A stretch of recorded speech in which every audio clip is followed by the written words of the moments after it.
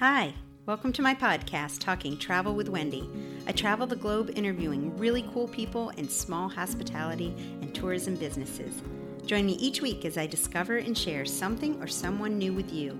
You can find more at www.travelwithwendy.net. And remember, it's always an adventure when you travel with Wendy.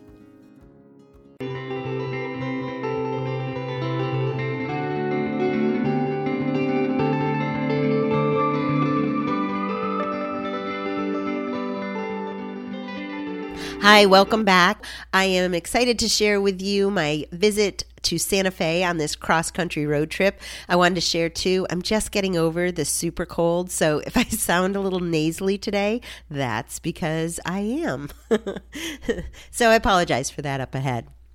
So on my U.S. cross-country road trip this summer, one of my stops was in Santa Fe, New Mexico, and heading south from Colorado and making my way back to Alabama, Santa Fe was a perfect overnight stay. It just so happened that there was a city concert going on a warm summer's night, and all the shops were open. While we were exploring the city and still being COVID safe with masks on in July of 2021. So here's a look at how we fell in love with Santa Fe, New Mexico. The drive through New Mexico was incredible, and my friend Melissa and I really had a lot of fun visiting every little small town we drove through. Seemed to have Pueblo houses and historical buildings that were still intact. I felt like I was transported back in time. It always amazes me when architecture and art come together to tell a story. One of the stops was in Taos for lunch, which led us to this incredible burger bar restaurant, the Burger Stand. I think I might have had the spiciest food I've ever tasted. Well, who orders a spicy black bean veggie burger with habanero cream in America's Southwest and expect it not to be spicy? This Yankee girl right here. Deliciously filled with flavor and heat, the onion rings were fantastic too. I definitely recommend this cool hip restaurant in town. It's filled with so much outdoor rec, from skiing to hiking. There's so much to do. It's one of New Mexico's leading must-see places to visit. When I began researching where to stay in Santa Fe, I knew I wanted to stay in a Pueblo-type guest house. I read a lot of blogs and saw tons of YouTube blogs on staying in Santa Fe, so choosing Pueblo Bonito B&B was a pretty easy choice. Each room and suite at the inn has their own special name. The B&B location is perfect also for walking around the town of Santa Fe. It's close to the downtown area, restaurants, and shops. We thoroughly enjoyed meeting owner Amy Beam. As a guest, you can also order fresh tamales for your arrival. These were super delicious.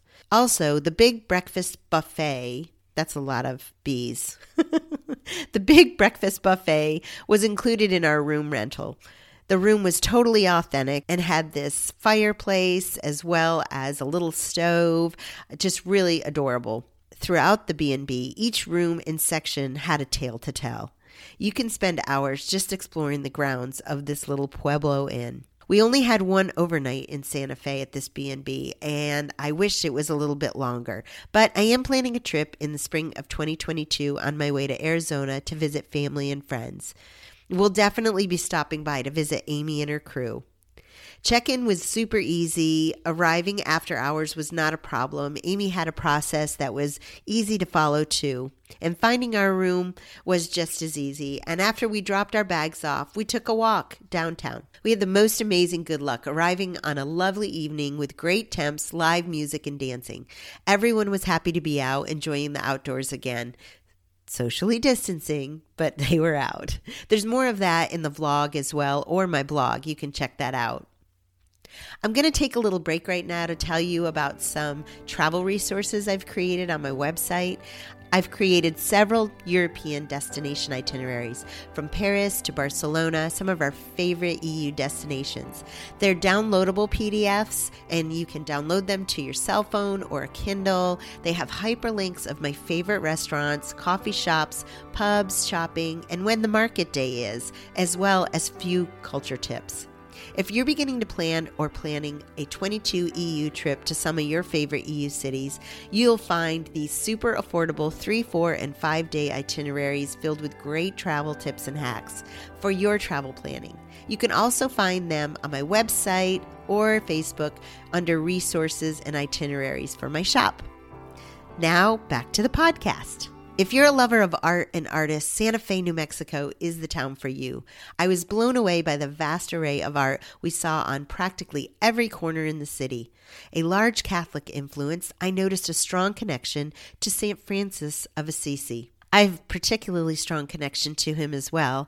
Although not Catholic, I'm a lover of nature and animals. Having toured Assisi, Italy many times over the years, I couldn't help but smile as I saw different dedications to the saint in gardens, storefronts, houses, and churches in Santa Fe. If you'd like more information about Italy, check out my drop-down tab, Blogs by Country, on my website. One local artist, Estella Loreto, has many sculptures around town. In bronze, she has beautifully captured St. Kateri Tekakwitha. I think I said that right. This was the first Native American to be named a saint. Born in 1656 and converted to Catholicism at the age of 19, she is the patroness of ecology and the environment, as well as people in exile and Native Americans. Along with a statue of St. Francis, her sculpture can be found in front of the Cathedral Basilica of Francis of Assisi on Cathedral Place, just a few blocks away from the Santa Fe Plaza, the city square. Melissa and I also enjoyed window shopping in Santa Fe, and as we were walking around, we delighted in meeting a bunch of the store owners and seeing the different art that was available. On this trip, I was driving my little Kia Hybrid, so we didn't buy a ton of things because we just began our southern trek, and there's just so much you can fit in one of those small cars. After walking the streets of Santa Fe, we were getting a bit hungry, so we stopped at the 315 Restaurant Wine Bar. It's open Tuesdays through Saturdays and only from 2 to 8 p.m. You'll want reservations. Thankfully, they were able to find us a table inside, way in the back. I think they took pity on us. The food was spectacular and the wine list extensive.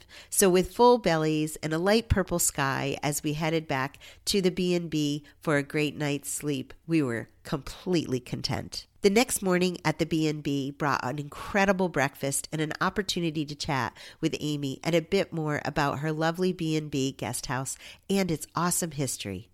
Don't forget to check out her amazing gift shop where she supports local artisans and crafters too. After our goodbyes, we loaded up the car and started making our way to Texas. Just a little sad to leave lovely Santa Fe, New Mexico, but we had miles to go before we slept again. So join me next week as we visit Texas and Oklahoma.